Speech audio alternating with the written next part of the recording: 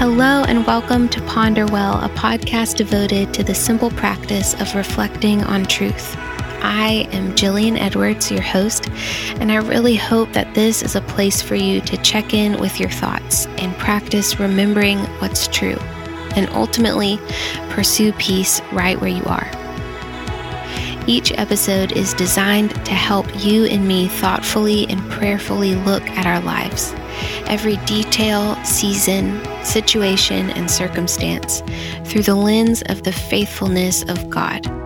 It's about fighting autopilot mode in our hearts and minds and actually making a practice of consuming and believing and dwelling on the truth about who God really is and who we really are in Him, and then letting those thoughts steer our lives. Last week, we reflected on the intermingling of joy and trust.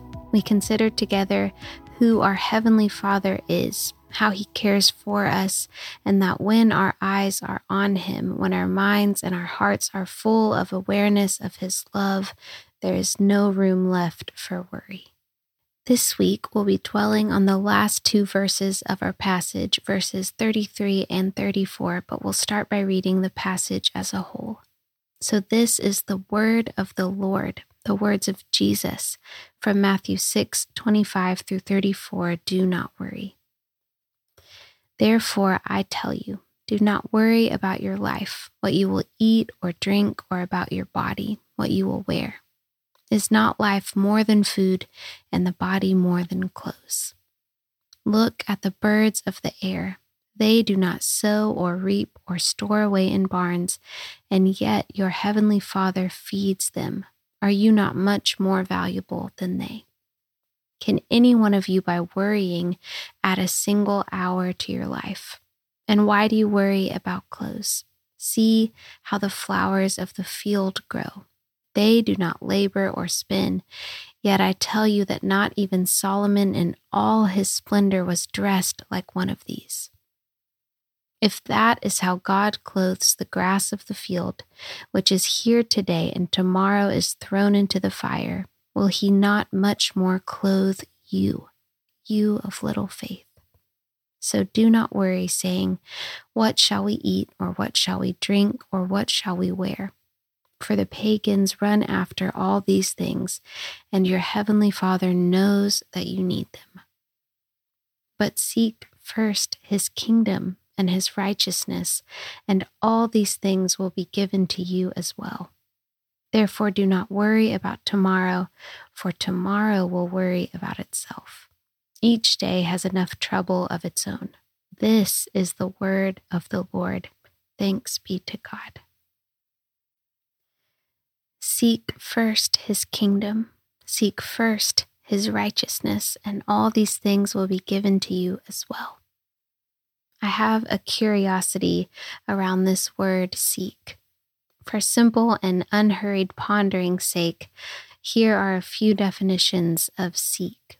Seek, to attempt to find something, to attempt or desire to obtain or achieve something, to ask for something for someone. What am I attempting to find right now in my life?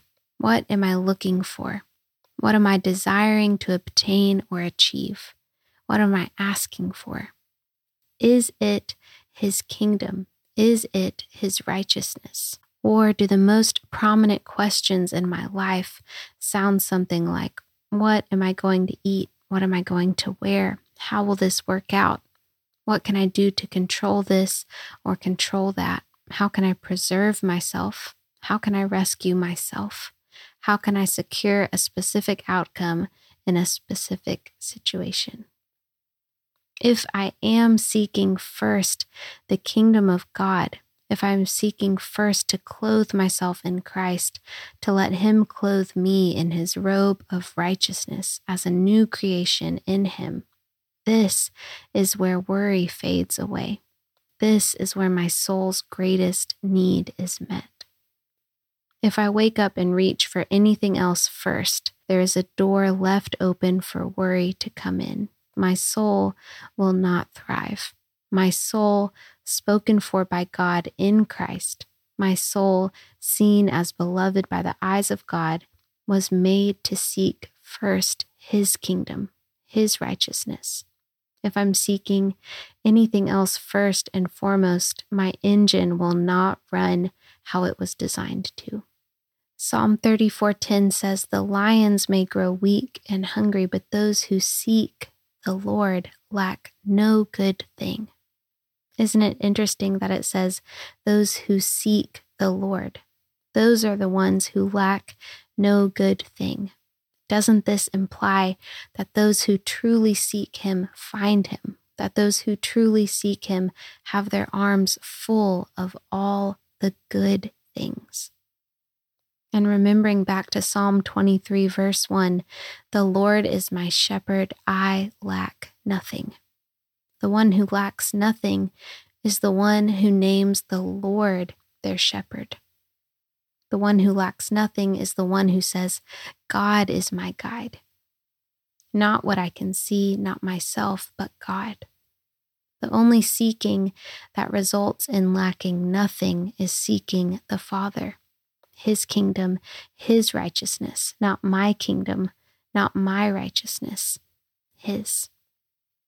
I have no problem waking up and seeking my own kingdom. How can I expand my own little empire? How can I control things in the direction I desire? I have no problem seeking my own righteousness, attempting to do things so that I can call myself good and worthy, attempting to earn my way to goodness, to love. But that's the way of the flesh. That's the way of striving. That is not the way of a heart that is actively pursuing rest in the care of the Good Shepherd. But to seek God's kingdom, to seek God's righteousness, that is to enter into the divine, to anticipate and participate in His purposes all over my life and in the world around me.